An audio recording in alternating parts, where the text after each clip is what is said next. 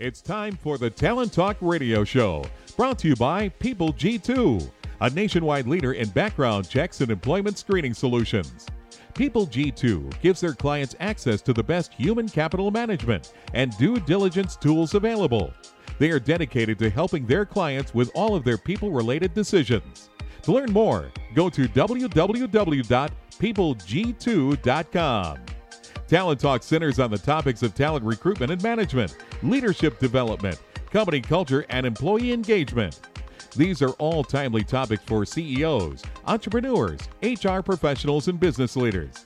We hope that as you tune in to listen each week, whether to the live broadcast or to the podcast on iTunes or iHeartRadio, that you hear something you can take away that will help you grow and impact your career in a positive way. And now, here's the host of the Talent Talk Radio Show, the founder and CEO of People G2, Chris Dyer. Hey, good afternoon, and welcome to Talent Talk, or whatever time of the day it is that you happen to be listening to the show. Welcome, and I'm so happy you're here because I have two really fun guests who have been on the show before. Veterans of the show, veterans of podcasts and radio themselves, and it's really exciting to have them on the show to be able to talk through what's kind of new and exciting about what they're thinking about, what they're doing, and I can't wait for you to meet them in a moment. So, the show really is designed around my desire, my maybe habit, or even obsession with talking to smart people who have smart things to talk about and can expose us to new ideas, expose us to things we should be thinking about, suggest new books for us, and maybe give us some inspiration on how to get better, how to maybe make our places of employment, our employees, work in a better environment, whatever it may be, whatever we can take from them, we can steal from their really smart brains or their souls, I guess, cool. That we can take back to work. That's really why we're here. And so many of the great stories I was able to put in my first book, The Power of Company Culture. Love to have you check that out wherever you are in the world. It's on Amazon or Bowl, or type it in. I'm sure you can find it somewhere. Talent Talk is live here just about every Tuesday, 1 p.m. Pacific Standard Time. We generally record it here live in Costa Mesa, California, or on the road if I'm traveling. But we then turn into a podcast so that you can listen to it anytime you want, but we love to always record it live first and then throw it up there on iTunes, or you can even find it on talenttalkradio.com. Real important, if you have a question for one of my two guests here today, love to have you pop that into Twitter. Just find @PeopleG2. There we are live tweeting right now. Sarah, my social media guru, Sarah Blake, is actively live tweeting, and she'll be tagging the guests in those posts. So if you go there, you can follow it live, or you can even follow the hashtag Talent Talk. And that's where you can ask a question. And if you're listening live, we try to feed that into the questions. If you're listening after the fact, that's okay. My guests today are very active on Twitter, and they'd be happy to answer the question at any time. So, all right, let's get to my guests. My first guest will be Tristan Kromer, an innovation coach and founder of Chromatic. And then we'll bring in Kraig, looks like Kistinger, Director of Human Resources for National Tube Supply, in after the break. But let's go ahead and bring in Tristan. Welcome to the show. Hi, Chris. How are you doing this morning? Good. How are you? Excellent. I'm glad. Why don't you tell everyone a little bit about yourself, about your background in leadership, and, of course, what you're doing over at your company? Sure. My background in leadership is pretty varied. My career has been kind of a long and meandering road through the music industry for 10 years, both as a band leader, producer, marketing person, and so forth. And I kind of wandered over into IT security, leveraging my marketing chops to first start in the U.S. and eventually wound up running an R&D team and marketing team in Vietnam and overseeing the Chinese offices as well. And since then, I've spent about 10 years in Silicon Valley and working with small, tiny companies with absolutely zero revenue to, as a coach and consultant, working with the innovation departments of the Fortune 100 companies like Unilever and Salesforce and LinkedIn and Walmart. So it's been pretty varied and across the board, from very small companies to very large ones. And where does most of your focus lie? I mean, what sort of services or what types of things does Chromatic bring to the marketplace? So nowadays I spend most of my time, like I said, with the innovation departments, which means that We focus on helping companies with very uncertain futures, figure out where and how they're going to be able to innovate in a market that's changing very, very rapidly. So sometimes that means digging in with an innovation team, sometimes no more than 3 or 5 people, trying to bring a new product to market and figure out how to do that in days and weeks, not years and months. So we really concentrate on being able to take a product to market as fast as humanly possible. And so if we're talking about innovation, and it usually starts at the top as far as the direction and the focus. So maybe we could kind of highlight for us, where do you think executives are struggling when it comes, down to innovation? We've certainly heard a lot on this show around, sometimes it's a lack of focus. Sometimes it's you need to break it out and put it separately outside of the day-to-day operations. Sometimes people just aren't even thinking about these things. So where are you seeing executives struggle?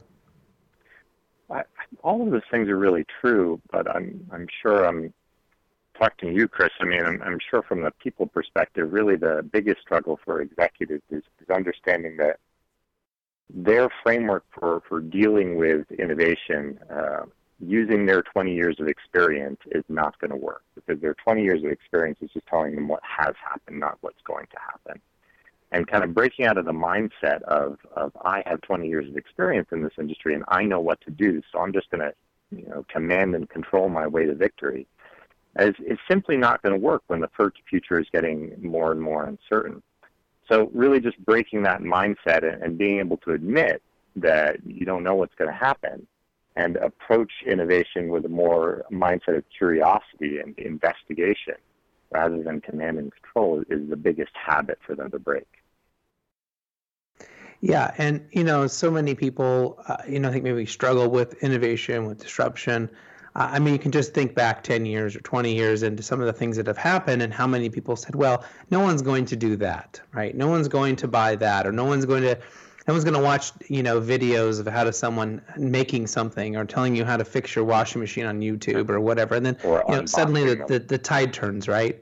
And so is it a matter of being open-minded? Is it a matter of being willing to just try things, even if you don't think they're going to work, to kind of gauge your own, things? Or is it a matter of hiring people who can think that way, even if that's not your mode of thinking? So, what's sort of the best approach for them?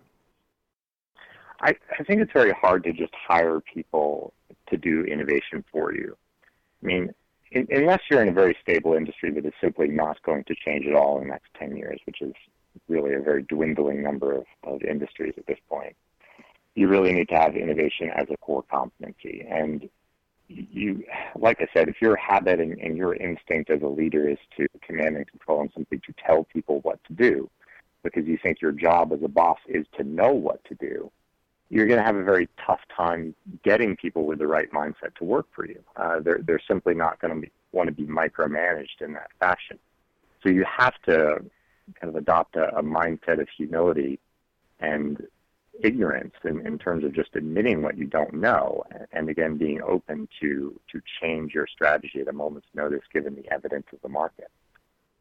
So it's really about adopting a flexible mindset and adopting a strategy which acknowledges that things are going to change, and trying to establish what are those milestones that indicate change is happening fast, because when it comes, it just seems to happen almost overnight these days. It's a long, slow journey, and then all of a sudden everybody's, as you said, buying things online, streaming things online.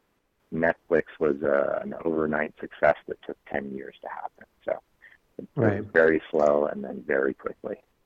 And when it comes to innovation, I certainly have seen examples on both ends of the spectrum, but sometimes it feels like, trying to be first to the market, trying to be the one to be the innovator, to bring that new thing there, can be successful and a huge, value for a company. But I've also seen where, being second is sort of the best thing, right? Let somebody else come up with that stuff and try to figure it out, but then you take their innovation and you make it better. Where do you tend to like to sit? I'm actually quite a big fan of being the second person to the market. I think it's quite nice to let the other person take the bruises and then come in. But again, you have to be well strategically positioned to do that. I think people who come kind of are seen as being second to the market, they're not just sitting back and waiting for somebody else to succeed. They're putting the building blocks in place so that when they see motion in a particular direction, they can move fast. Yeah, and that's really important. And some of the ways that you can move fast and I guess put those building blocks into place is to really have the right team, the right innovative Absolutely. team in place. So what are some of the qualities that we should be looking for when choosing those types of people? I think Kent Beck probably put it best, or put it in the metaphor that I enjoy the most. He always said that you really need jazz players instead of classical music players. And maybe that's a little unfair to some classical music people, but if you picture a typical orchestra, it involves a large number of people playing in a very precise pattern according to written sheet music, where every little dotted eighth note is written down. And jazz, you just get a piece of paper, which is mostly just blank space. And you get the chord progression, but you really have to figure out what's going on. That's the sort of person you need, the sort of person who's not afraid to duck responsibility, but will take whatever role is demanded from them in the moment. Meaning that if the garbage needs to be taken out, that's what needs to happen. If they need to work on marketing, well, that's what needs to happen there. They're not afraid to work on weekends. They don't shirk responsibility. They just roll up their sleeves, and whenever they see something that needs to get done, they do it. Yeah, and that can be really important. And I think you certainly are kind of alluding to that person who can be flexible, who can fill in with whatever their talents are. I mean, certainly not everyone listening may have an experience in a band or those things, but there are all those moments, all those songs where, you're just playing the rhythm, and other times you're playing the lead, and other times you are kind of just filling in a particular space to allow other people to really shine. And that can, it's not completely scripted, to your point. What happens in those moments can change from every different time you play that song based on the moods and based on what's happening with the audience and everything. So it's a great metaphor for, I guess, thinking about innovation. Exactly. And you know that when you interview somebody right away. I mean, if they're asking for, if you ask them the question of, what would you do in this situation, or how would you proceed with this project, and they just give you a step 1, step 2, step 3, then that's probably not the person who's going to succeed in a highly risky, innovative environment. You need somebody who's first going to say, well, these are the questions I need to answer first. These are the things that I need to discover. They're very good at laying out what they need to learn. They're not necessarily the people who can immediately tell you, here's my 10-step plan over the next 4 years, but they're very good at identifying risks. Right.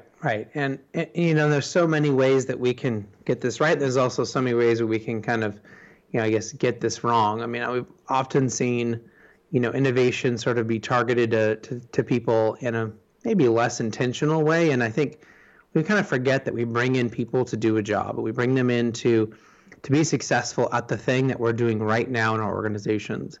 And so at some level, they're sort of, they're being rewarded both with money and praise and everything to kind of keep that thing going, to keep doing that thing that they were brought in to do.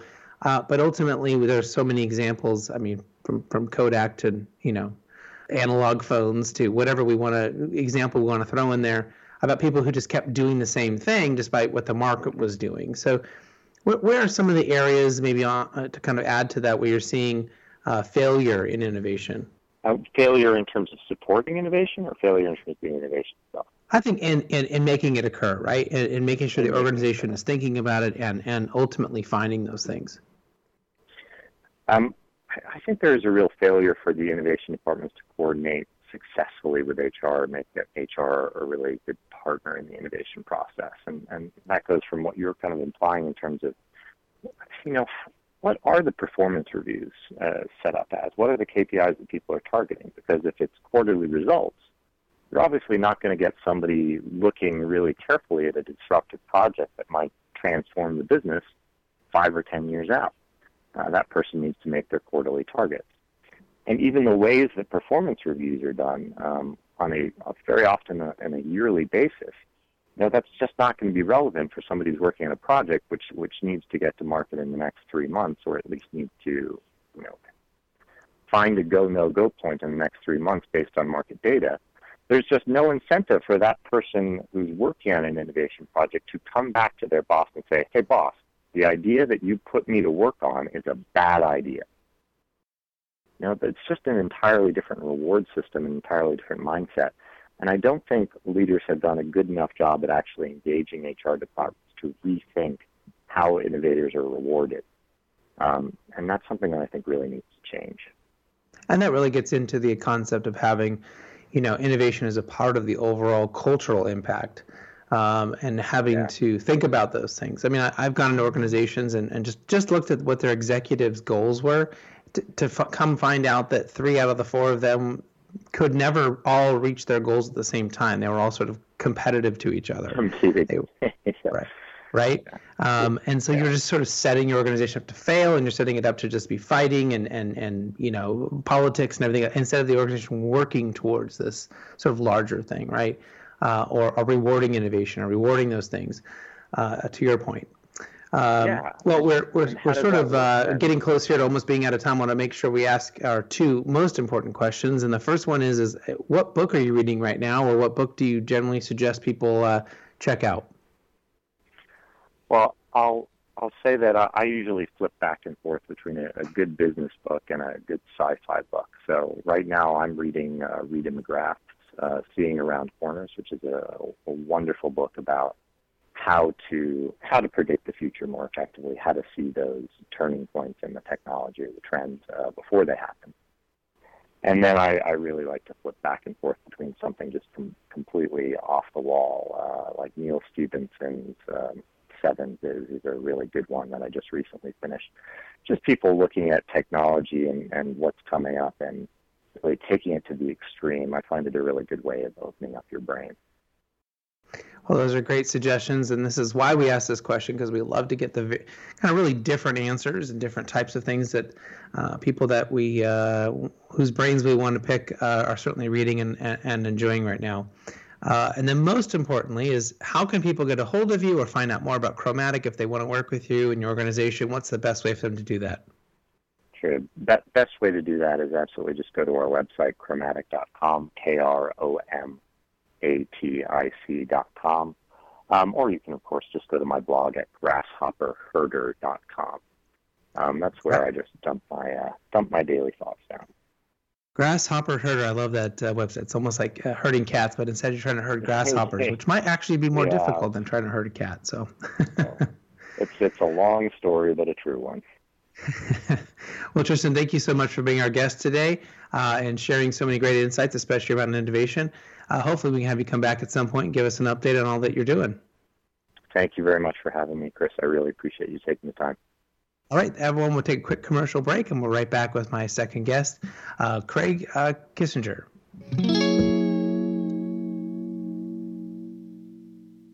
Imagine buying a newspaper and discovering that the news you're reading is 6 months old. There isn't much that stays the same for 6 months, and the same thing goes for background checks.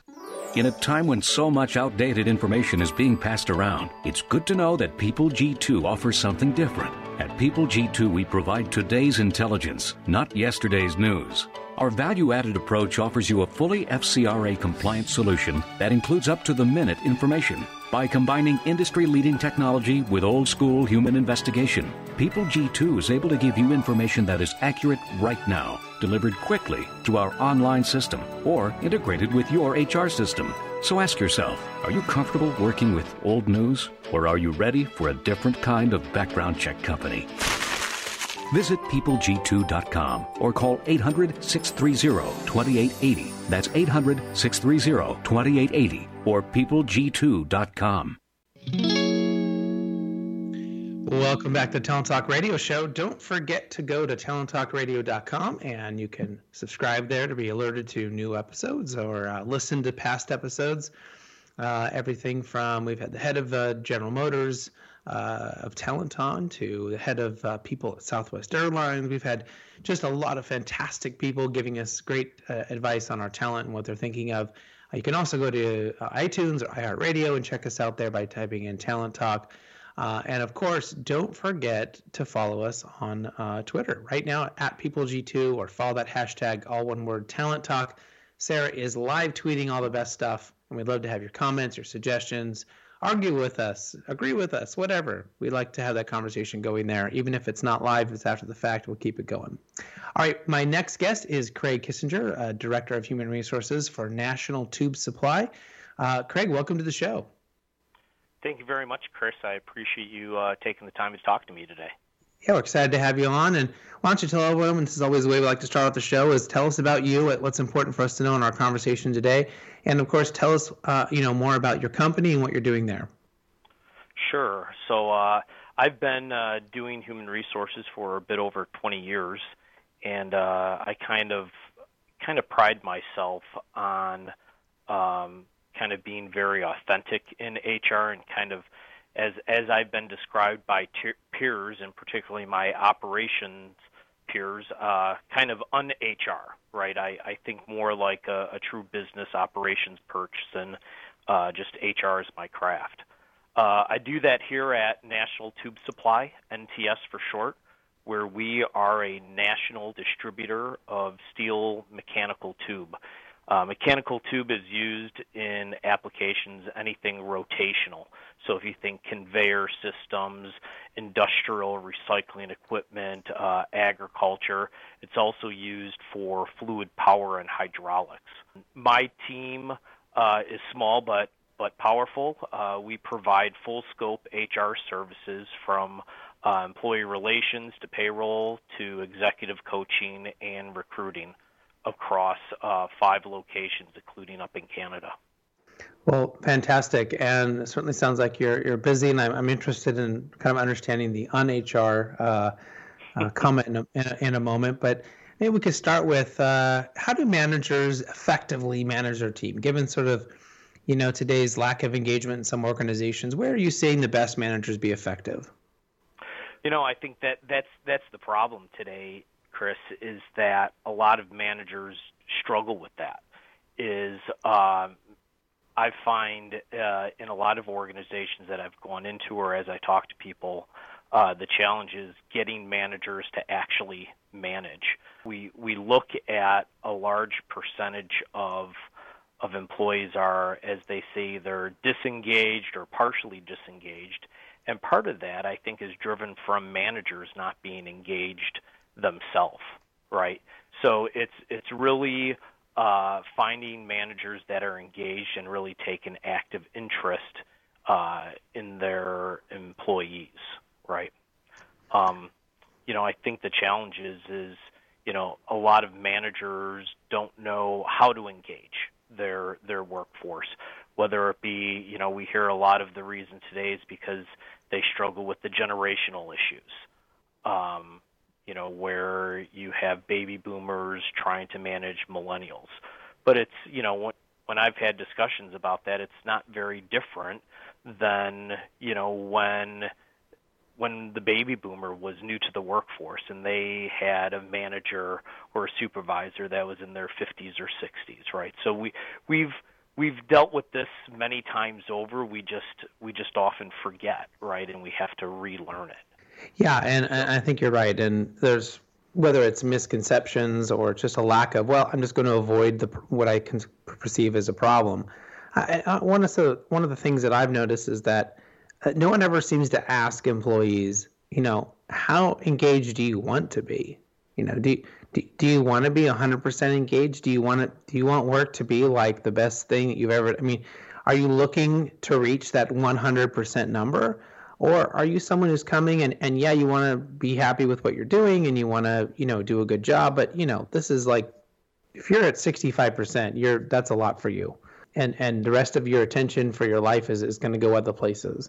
And so do you see that with there's sort of this, managers are thinking, I've got to get them to 100%, and there's a disconnect between where the employees are in their life at that moment, in their journey of whatever it is they're trying to do with work, and no one's kind of talking about that. Yeah, I really think that's the hard thing, is that there has to be a balance, right? Whether you're talking about engagement or, everybody wants to have a team of top performers. But in a lot of organizations, you need the person that is just, that's slow and steady, shows up every day, does their job, and is okay with doing that tactical grind day in and day out. And that's the challenge where managers struggle with how do they work with a workforce that has all of those aspects. Some people that are highly engaged, some people that are somewhere in the middle, or non-engaged people, just the people that are showing up and doing that job every day.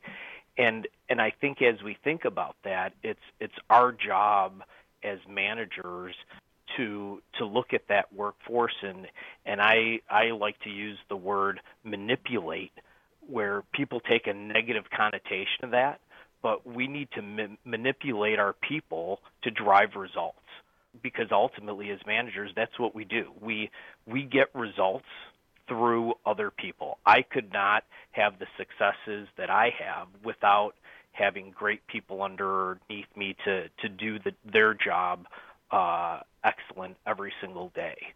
So, understanding that, you've got to find out what does each individual need to fulfill their what engagement means to them. Because, we've heard it say, my 100% might be different than somebody else's 100%. They're giving 100%, right? Well, that's the same thing with engagement. One person's definition of engagement and 100% engagement might be different from somebody else's. So you have to, as a manager, identify what does that mean to each individual, and how do you balance your team in order to get a desired result. Yeah, and this is a great concept that was brought up in Kim Scott's book, Radical Candor, that there are people at different stages of their career who are able to be your A player, top performer, and at other stages of their life, whether it's because they're actively having a family, they're caring for a sick spouse or parent or whatever, or maybe they have a health issue, or whatever their situation is, there are times in their career where they cannot be their top performer and they cannot be that person that 100% engaged. And I think it's up to the managers to have these conversations to figure out where that person is today, and be open to the fact that may change for them in the future at some point, and be able to plug them in and maneuver them based on where they are. And of course, organizations to figure out that's a fit for everybody in the long term. But instead of us, I think, showing up and saying, my goal as a manager is for everyone to be 100% engaged, and that's, and half your workforce is saying, I'm going to do the best job I can for you, but I'm not, thinking about work 100% of the time that I'm awake. That's just not going to happen. Are there other things that organizations can do to kind of get better at their engagement strategies? Yeah, I think they can. They can, first of all, they have to embrace it, right? They have to know that there's a gap. They have to understand what that gap is and then embrace it and train for it, right? We need to train managers to be authentic and have human conversations and understand that, people are unique beings and that we have to understand from their perspective. I'm also a soccer coach outside of work with young kids, and I teach the kids to be selfless, not selfish. And a lot of times I think managers are what can my employees do for me to make me look good? But I think we have, as managers, we have to ask the question, what can we do to help our employees look good, to help them fulfill the best that they can be? And then in the end, if we're authentic about that, the employees will see that, and your people will make taking care of you and your customers a priority. Yeah, absolutely. Well, one of the things that we sort of look at with our engagement strategies is trying to figure out how do we deal with some of the talent issues that we're having right now. For a lot of people are calling it a talent gap, or certainly finding that people who have the right talent to fit the need that we have today. What are some of your thoughts on our current talent gap? Well, I think in terms of talent gap, I think we're about to come full circle. I know back when I was in junior high and college, there were still trade programs and kind of the auto shop and woodworking and all that, and a lot of that has gone away. And for various reasons, our parents, who were baby boomers, who may have not been college educated, have pushed us to go to college, right? And then we learn from our parents, so then as we've had kids, we've pushed our kids to go to college. Well, the end result is we're pushing everybody to go to college, and that's not a sustainable, complete workforce, right? And in fact, what we're finding is we're pushing so many people to college, and the colleges aren't keeping up with the fast evolution of business, and as Tristan talked about, the dynamic innovation that's happening in businesses in order to be successful, that even people that are going to college, they're graduating and they don't necessarily have the skill set to be successful. And I think Sherm just wrote a very nice 3-part story on that, how there's even a gap as we are sending people into our university institutions. So I think maybe we've pushed too hard in the wrong direction. I think everybody needs an education. It's just that not everybody needs a 4-year education. So we need to get back to focusing on, the work that needs to be done. And, that might be different today, right? We're starting to see a swing back where, more schools are talking about apprenticeship programs or career and technical programs, which is good because, again, a lot of people, were being pushed to college, and that was not their best destiny. They'd be successful going somewhere else and certainly would not be accumulating the student debt that people are today. Yeah, and there certainly is this idea that we ask kids to decide what they want to do, decide the school, decide their major, and then go have a career. And that certainly, if you look at the last 30 years, is not the path that most people have taken. They pick something, and then they've had several careers. They've done different things. They've learned different things. And maybe it's just a better of a mindset. Instead, it's what do you want to do right now? And go do that thing. And if you don't want to do that anymore, then you can go get, education or skills training or whatever it is in the next area, and then go do that. And that will kind of allow people the flexibility instead of, well, I'm going to be a teacher, therefore I'm a teacher forever, or I'm going to go and be an electrician, therefore I'm an electrician forever, whatever those things are. I think that sometimes that can kind of maybe pigeonhole people or put them into that idea that they have to have that career. Well, I think part of it, sorry, Chris, I was saying go ahead. Part of it, though, is because we're not asking people the question, what are you passionate about? What do you enjoy? Again, because, I talk to guidance counselors and I beg them, in order for the kids to be successful, actually guide them, have that conversation, and guide them to follow what they're interested in versus, again, trying to match a state standard for, the number of kids that are going to go to a 4-year institution or get a scholarship. And I think if they do that, they're going to find that, they're going to be a lot more successful. And, where today there's a stigma where kids bounce all over the place, right? Or even young adults, are bouncing all over the place. And the idea behind the gig economy where, to your point, Chris, somebody does this for a little bit, then they go and do this for a little bit, and then they turn around, they do something else for a little bit. I personally think that that's because they haven't taken the time to find out what do they enjoy, right? What's their meaning of deep work? Yeah, and I guess understanding that and getting that, and remembering that not everyone can even answer that question at 19 or 18 when they're, I guess, sort of in some of these decision-making processes. I think I changed my major probably more times than I have fingers along the way, and ended up with something that didn't really end up using anyway. So It's interesting how we have this sort of reality and then we have these sort of expectations of people.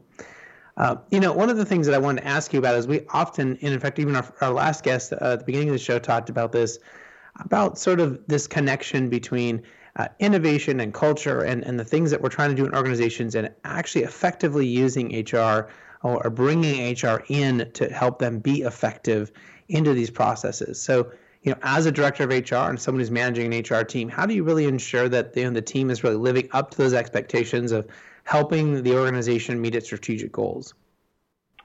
So I think the way I've done that at least with my team, is by creating a vision and setting the expectation.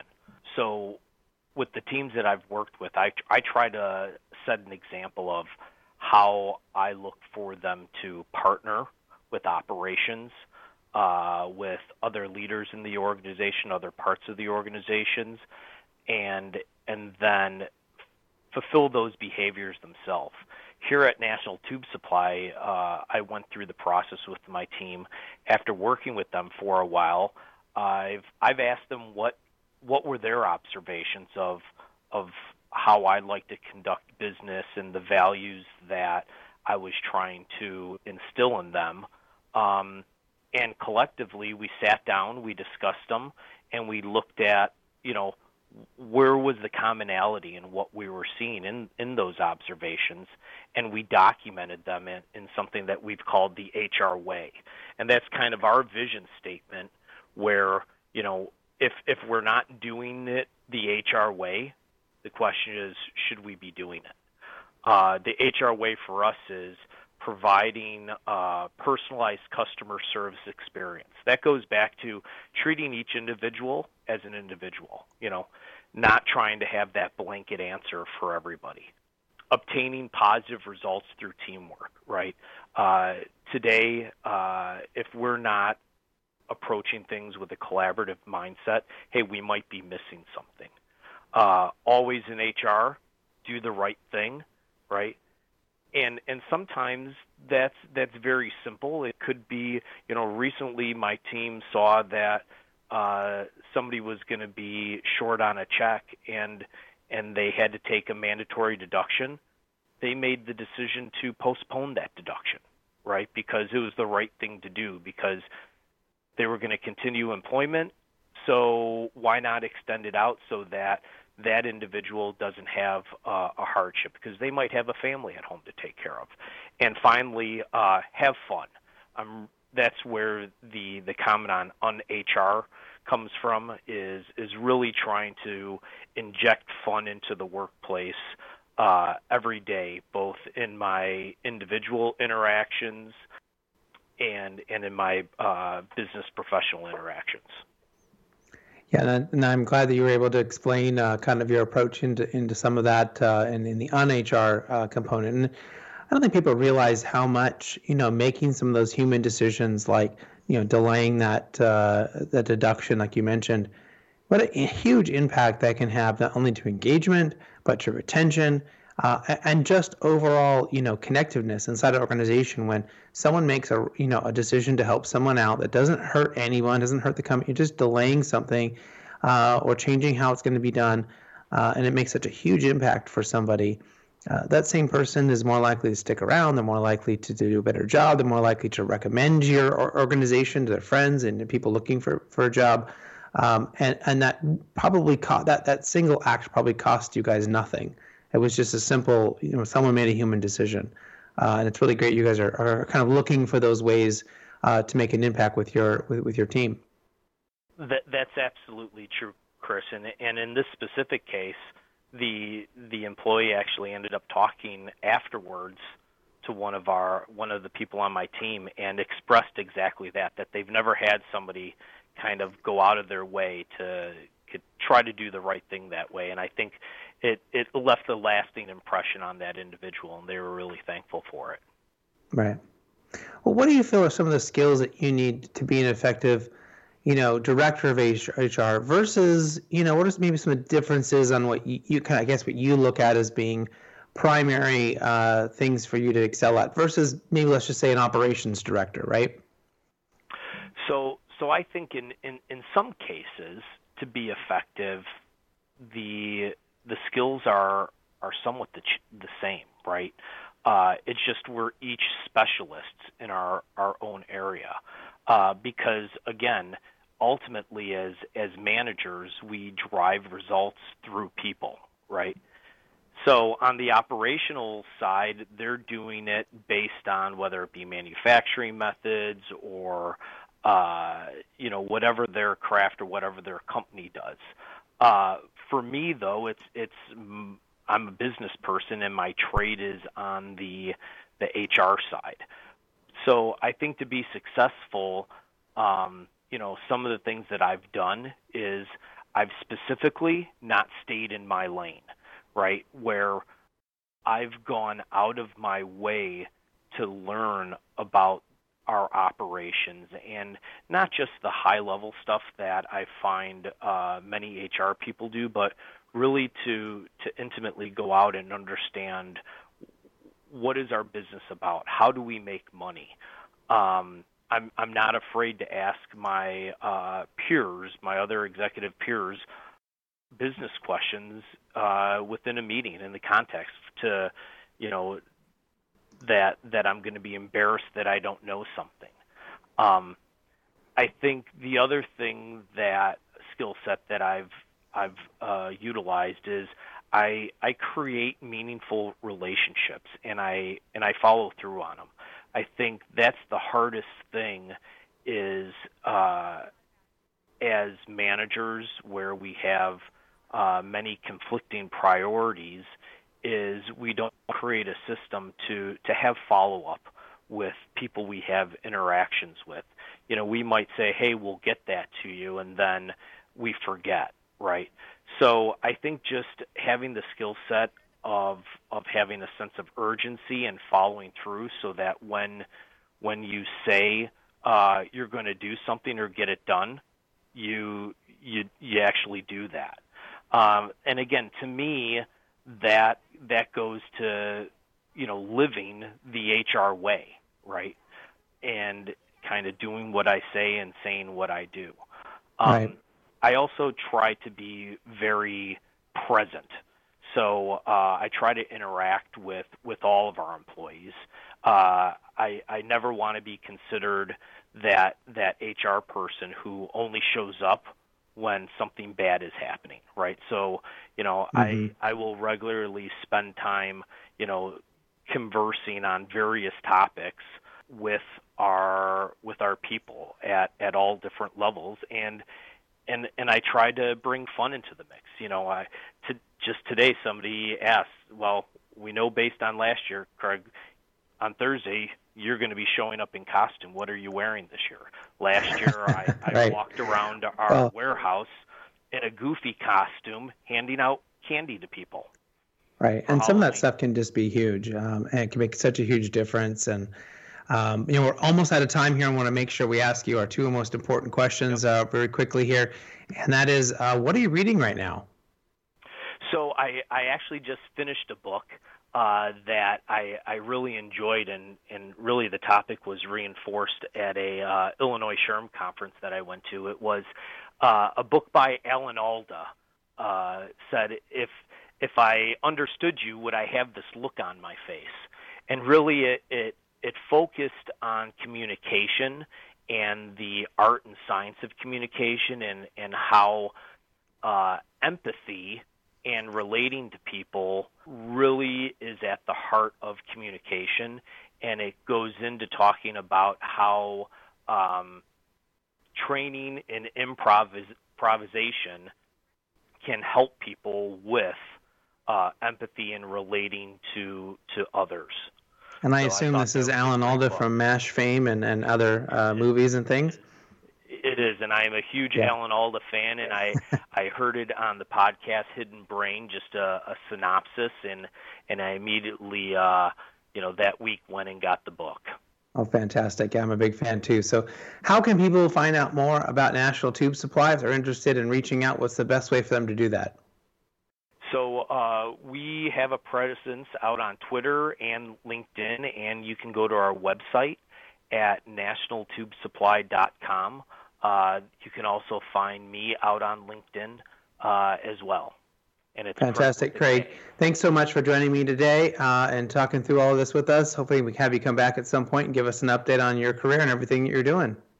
I appreciate you taking the time today, Chris. Thanks for having me. All right, next week my guests will include Steve Sisler, President of Behavioral Research Group, and Paul Gibbons, author, professor, scholar, speaker, and consultant in HR. Until then, do what you love and show the world how talented you can be today.